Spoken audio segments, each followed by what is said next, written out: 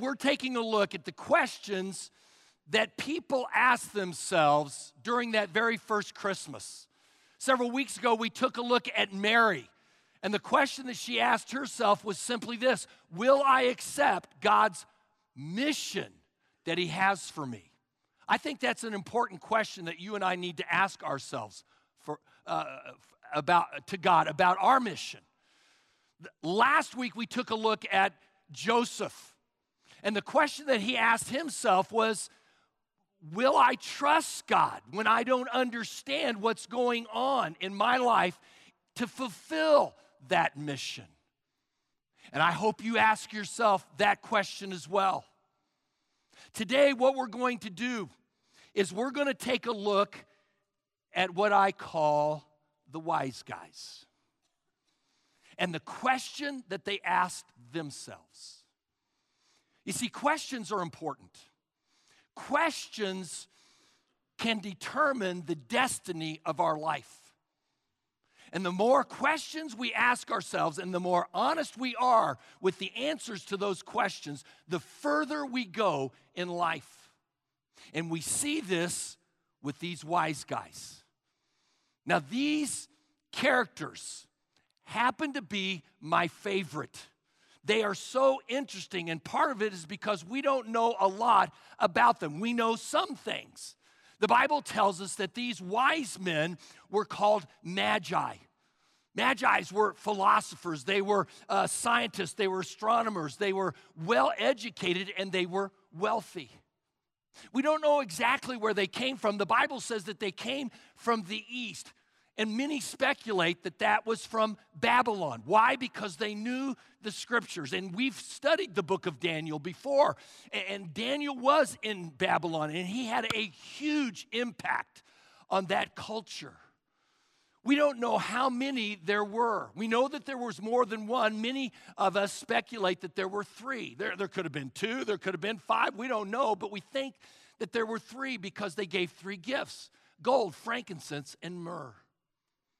The story of the wise men starts in Matthew chapter 2 and verse 1. Let's read this.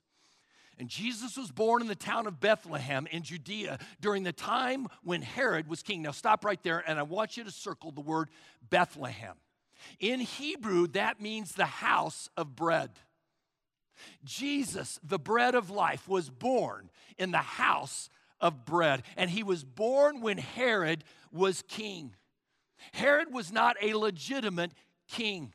He was appointed by Rome because, folks, he just kissed up to them. He was a puppet. He was a phony king. And so as a result, he was hated by all the people. And that created a paranoia about him. He was scared to death of other people, and he wouldn't allow other people to get close to him, even his own family. He killed his wife, and he killed a number of his sons.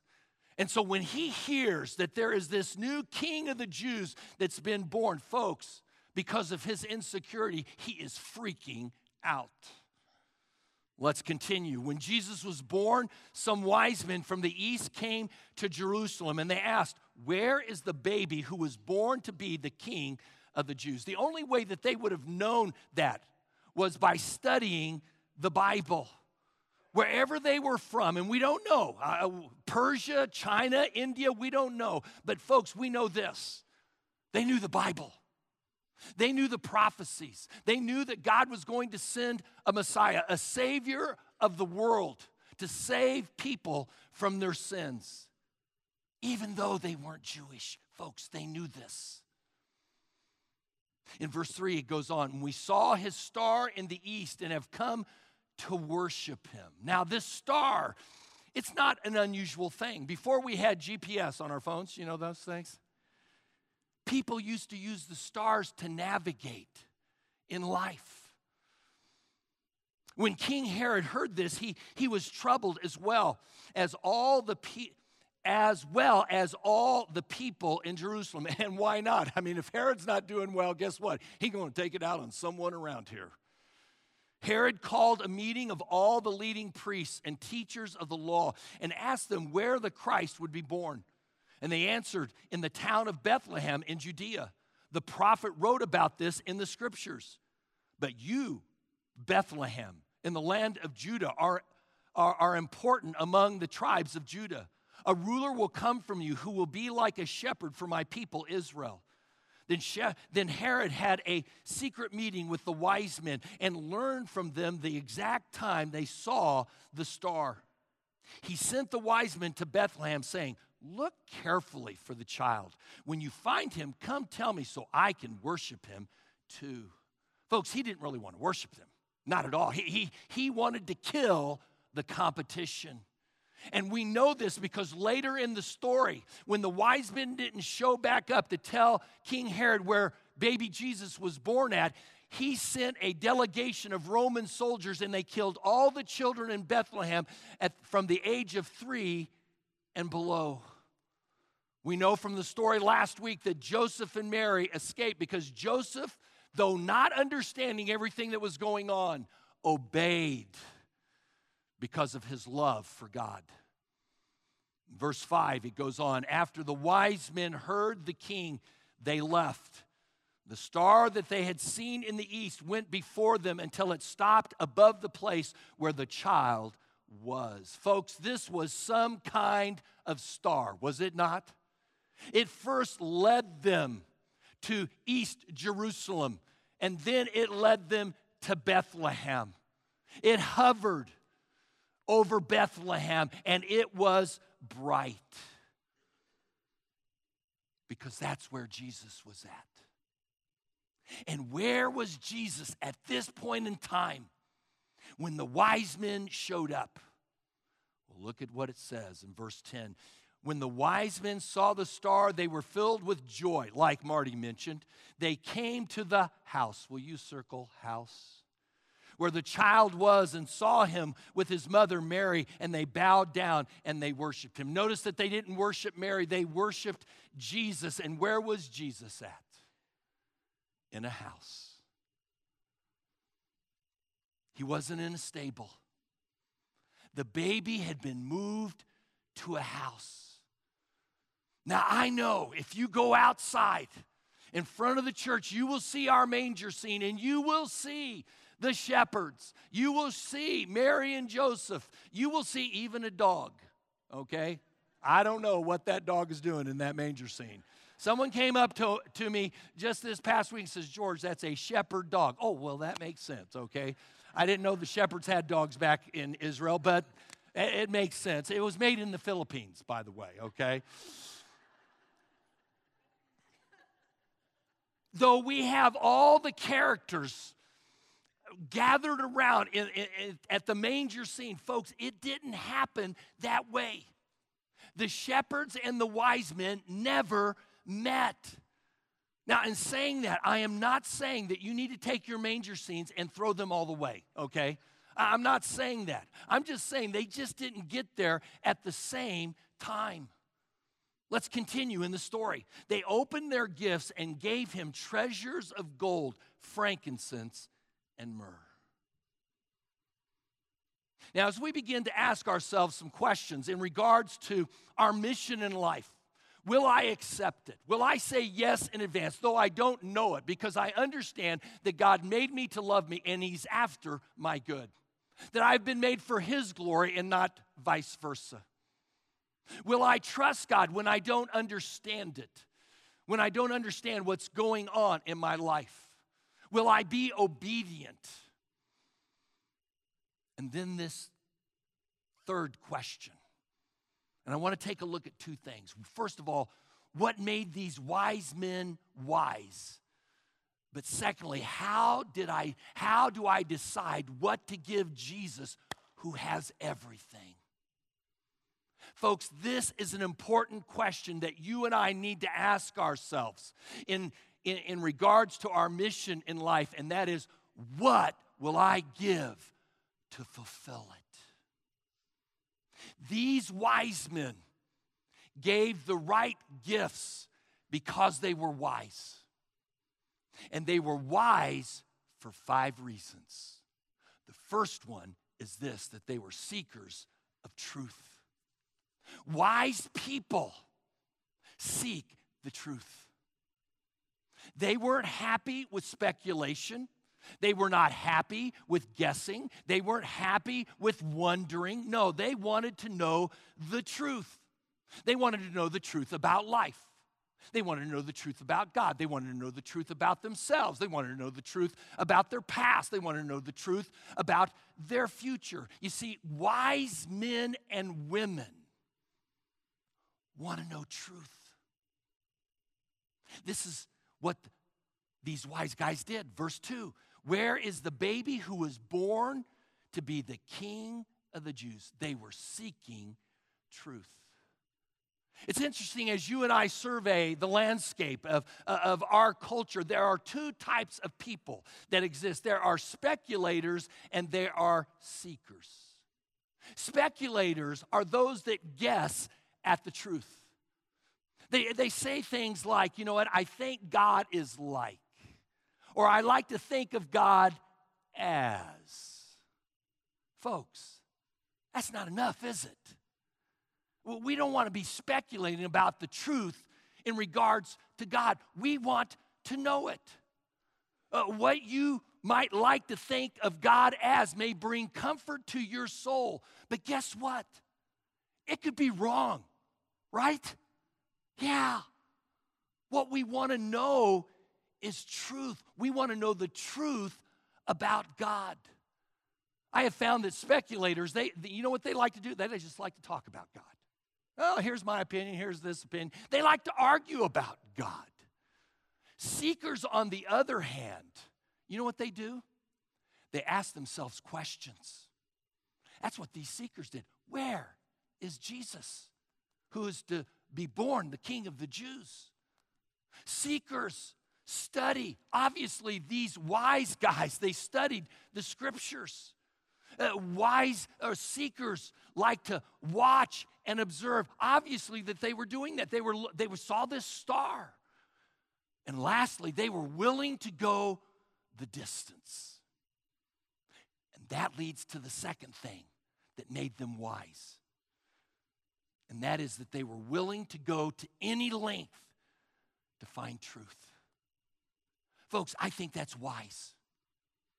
This Christmas, in the hustle and bustle of shopping and doing this and going to parties, isn't it amazing how many parties we go to, all squished up in about a month? Wow.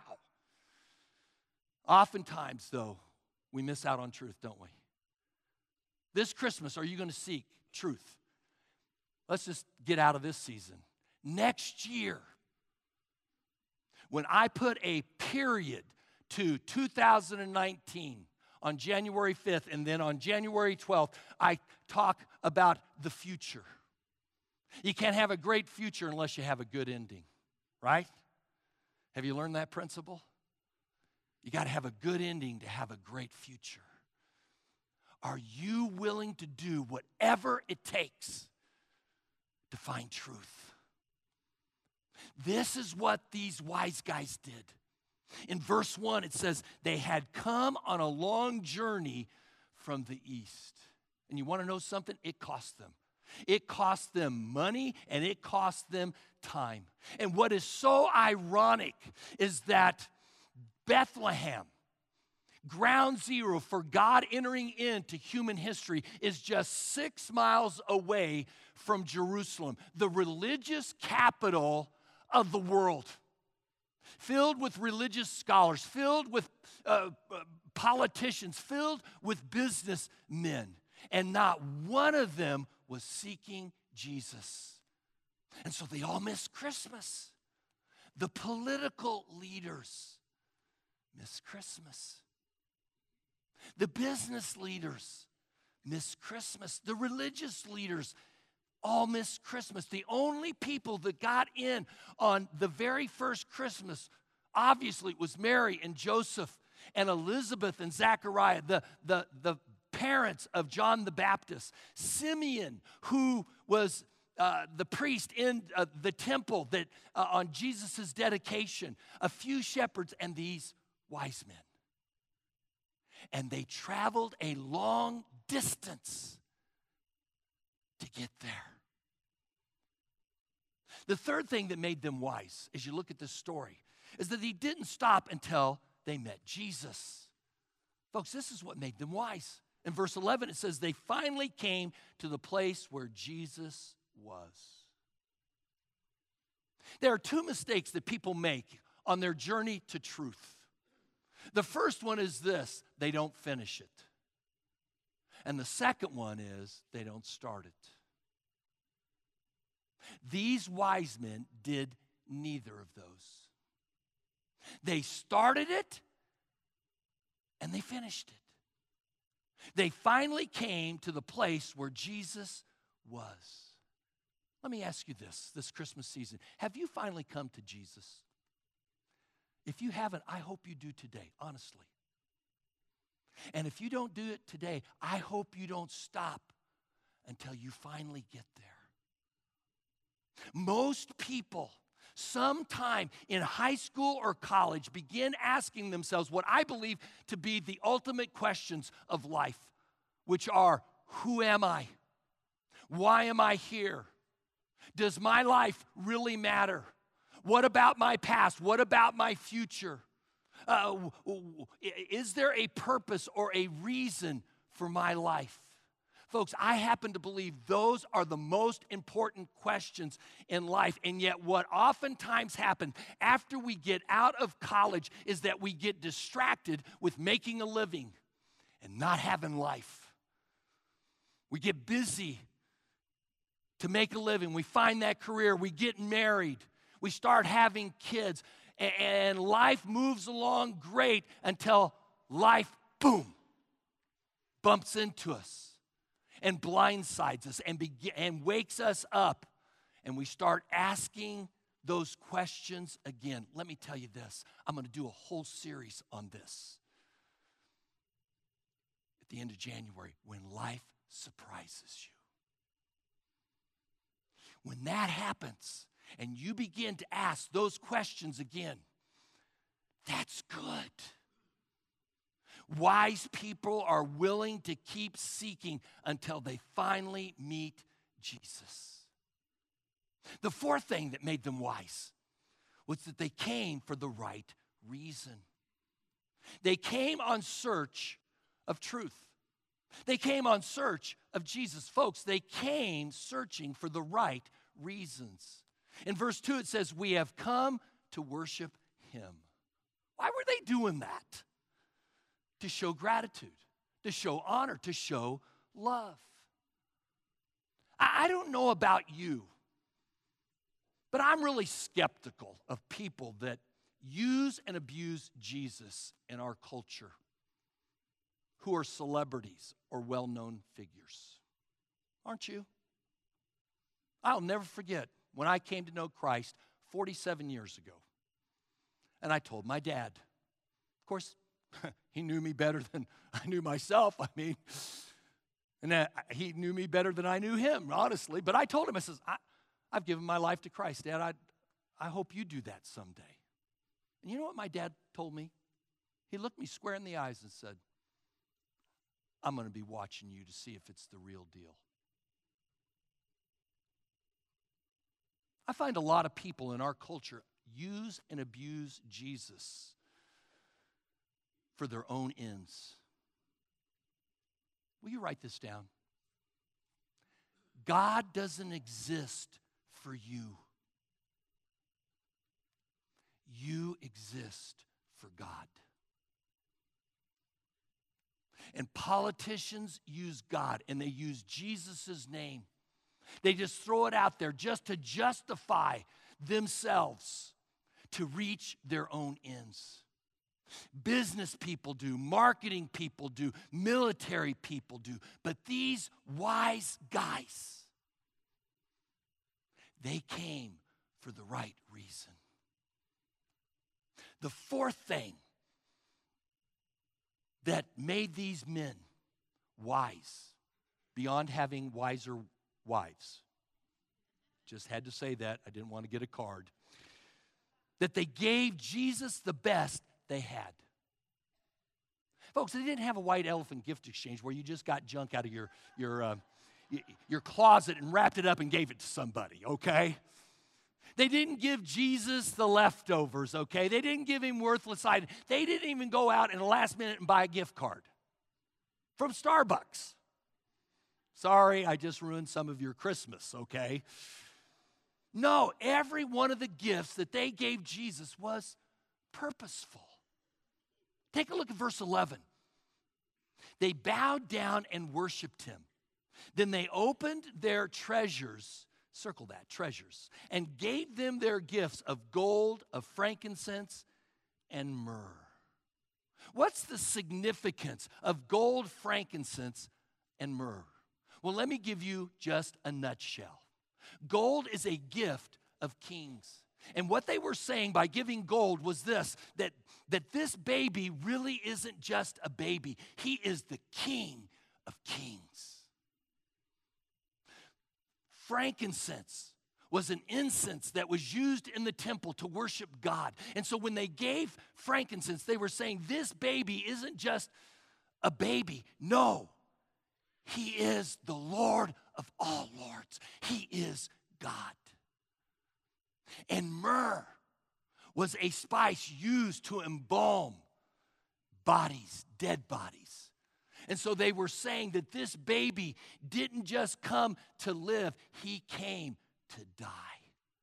This baby isn't just the King of kings and the Lord of lords. No, he is the Savior of the world.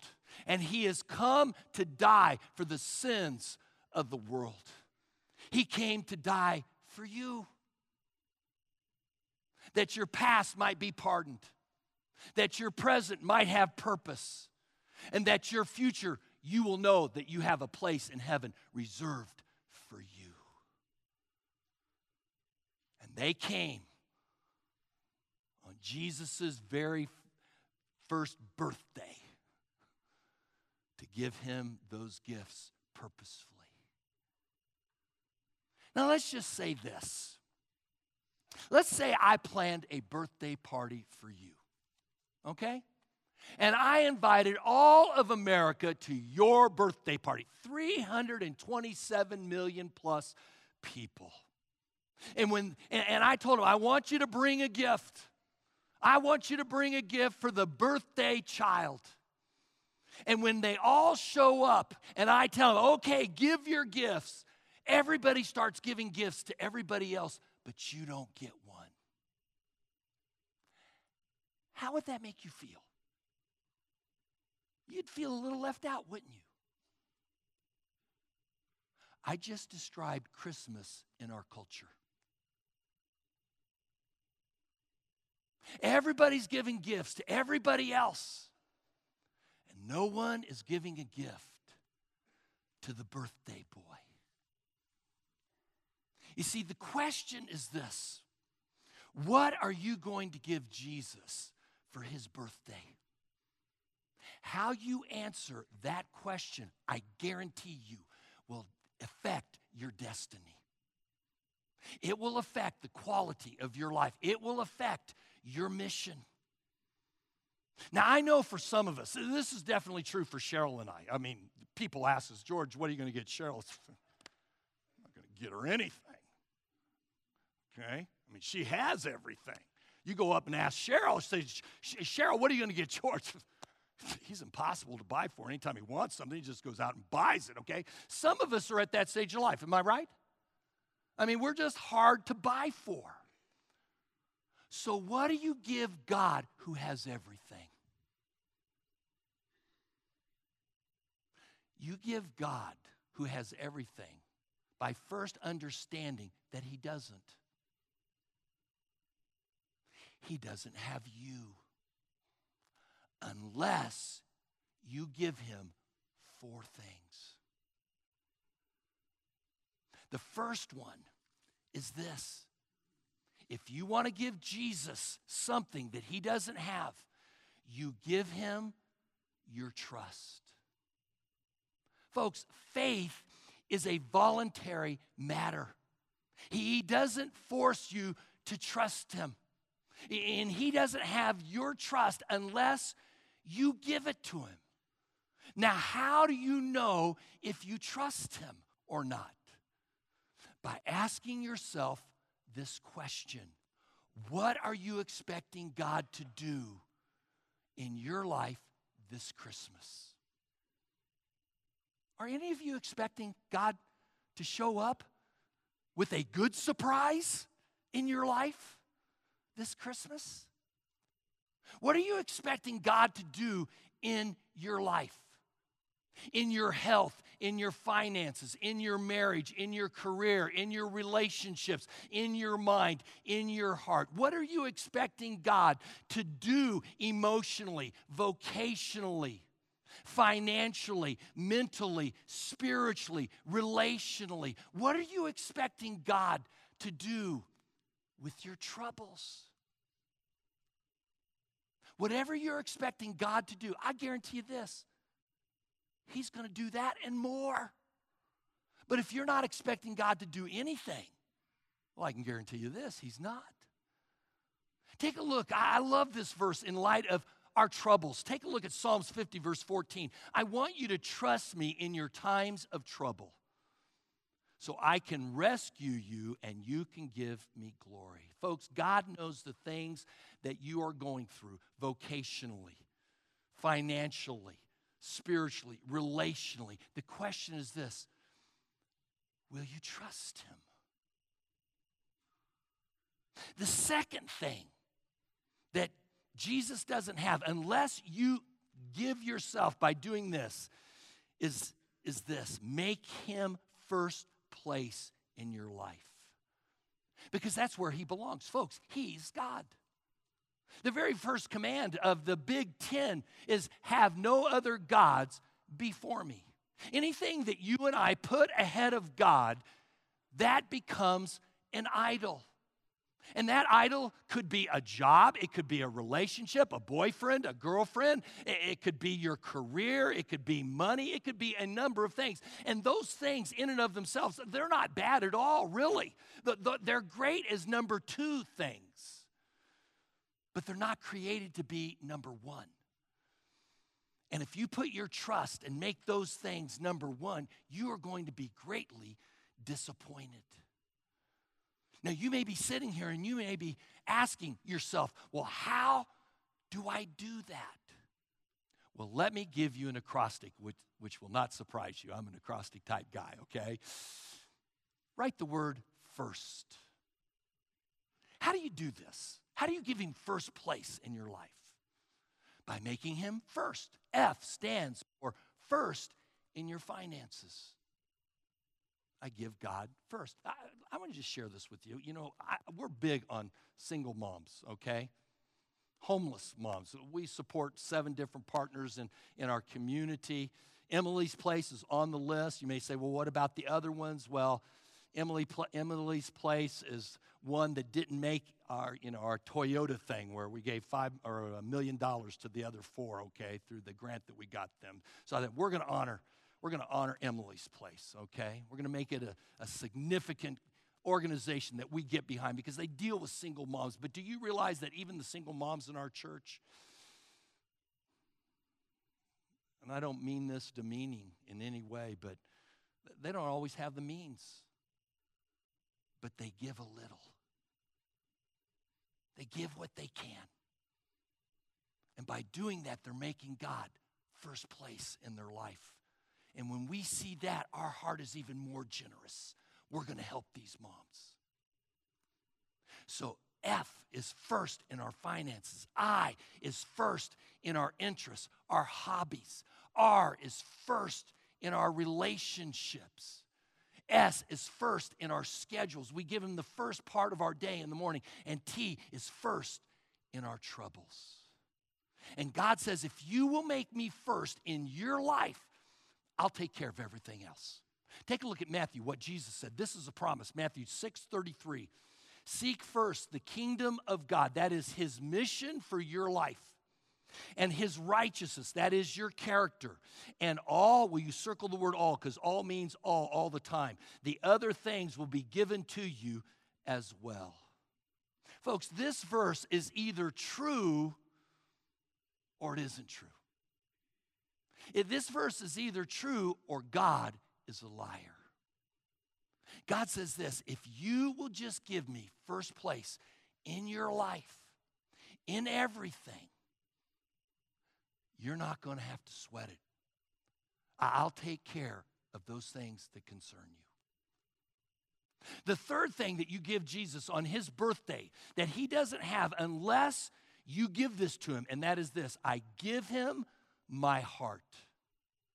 I love this verse. Psalms 37, verse 5. Open up before God. Keep nothing back. He'll do whatever needs to be done. Folks, I love this verse.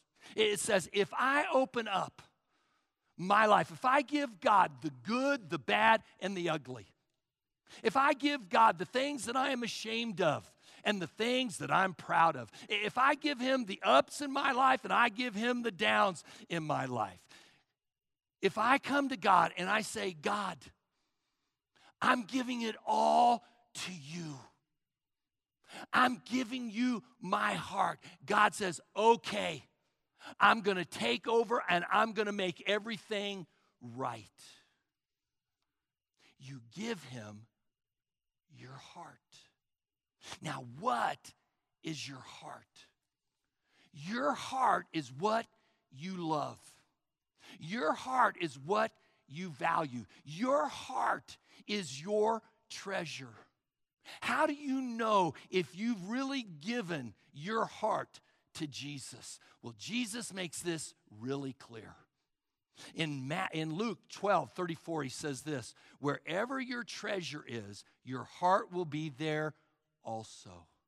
Whatever you put out for, you value. Whatever you put out for emotionally, financially, vocationally, relationally, you value. If you put money into it, guess what? You care about it. Wherever your treasure is, that is where your heart is.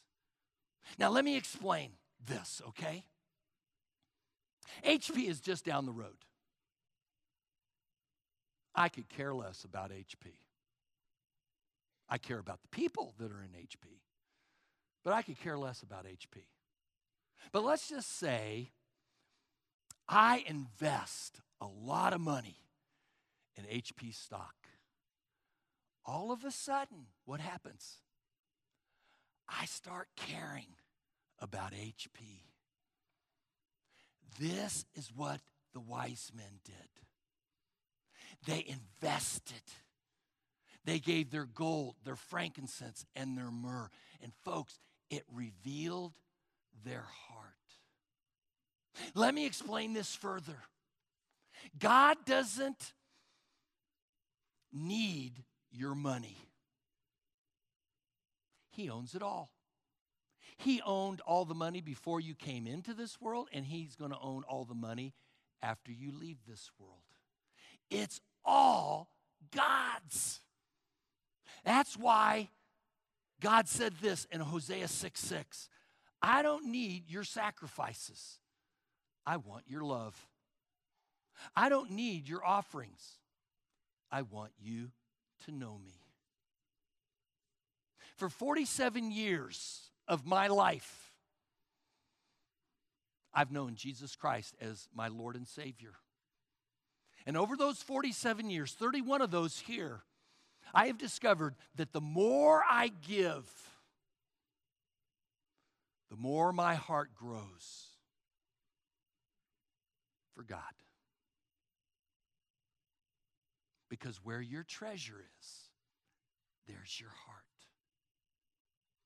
This Christmas season, we're not a church that thinks about ourselves. We're a church that likes to give beyond our walls.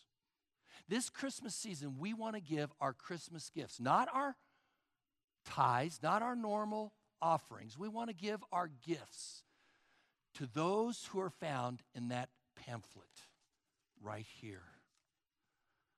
I would encourage you to look at it because we have a whole process in determining. And they're our mission partners. We are on 4 continents of the 7 in the world. And we've got 2 that are local, Soul Church and then Emily's Place. Can I encourage you to show your heart and love to God by giving beyond your normal giving, beyond your normal tithes to these things? Now, here's what I know. Throughout history, God has always figured out a way to get people's attention. If you are a seeker, God will provide you, I guarantee you this, a traveling guide. These wise men were seekers, and God provided them a traveling guide. It was called, or is called today, the Star of Bethlehem. God will provide you a star. And my guess is it's already around you. You just need to look for it. You might ask, who or what might it be? Well, I know from my own personal experience with my family, 47 years ago, God provided me a girl, woman, young lady, hot little chick, Cheryl, who is my wife. I love her and I adore her, but she helped introduce me to Christ. She was and is my star. For you, it might be your spouse. It could be a child. All my kids came to know Christ at a young age, but what I discovered is this, that at least, well, for Aaron and Matthew, who have my grandchildren right now, when they had their babies, those babies provoked within them the right kind of questions to begin asking so that they could really mature. Have you noticed that children do that? Those kids were like a star in their lives, helping them move towards truth about who God is and what God wanted them to be. I would have us know that David, the one out in D.C., is starting to ask the right questions now. Because Sarah, his wife, is going to have a baby.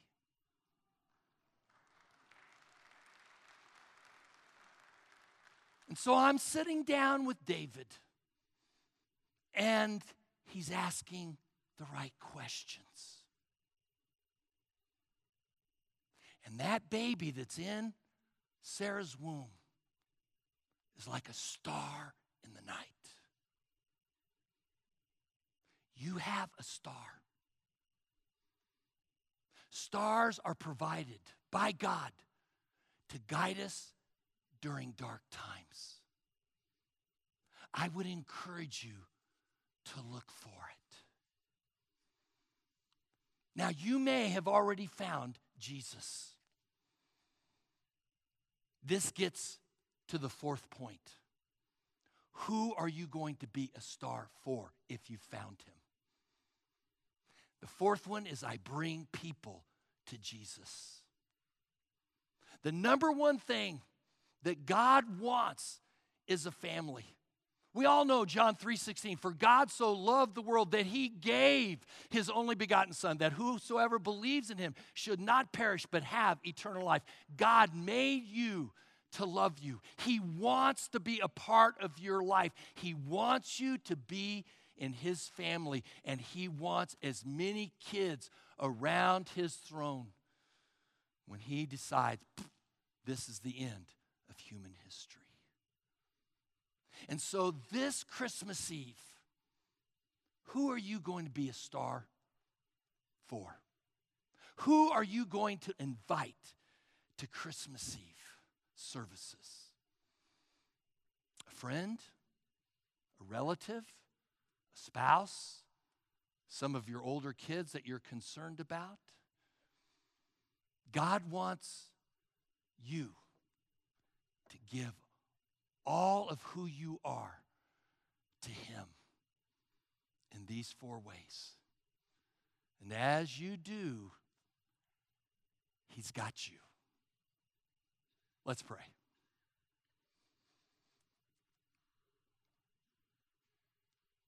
Lord, I just thank you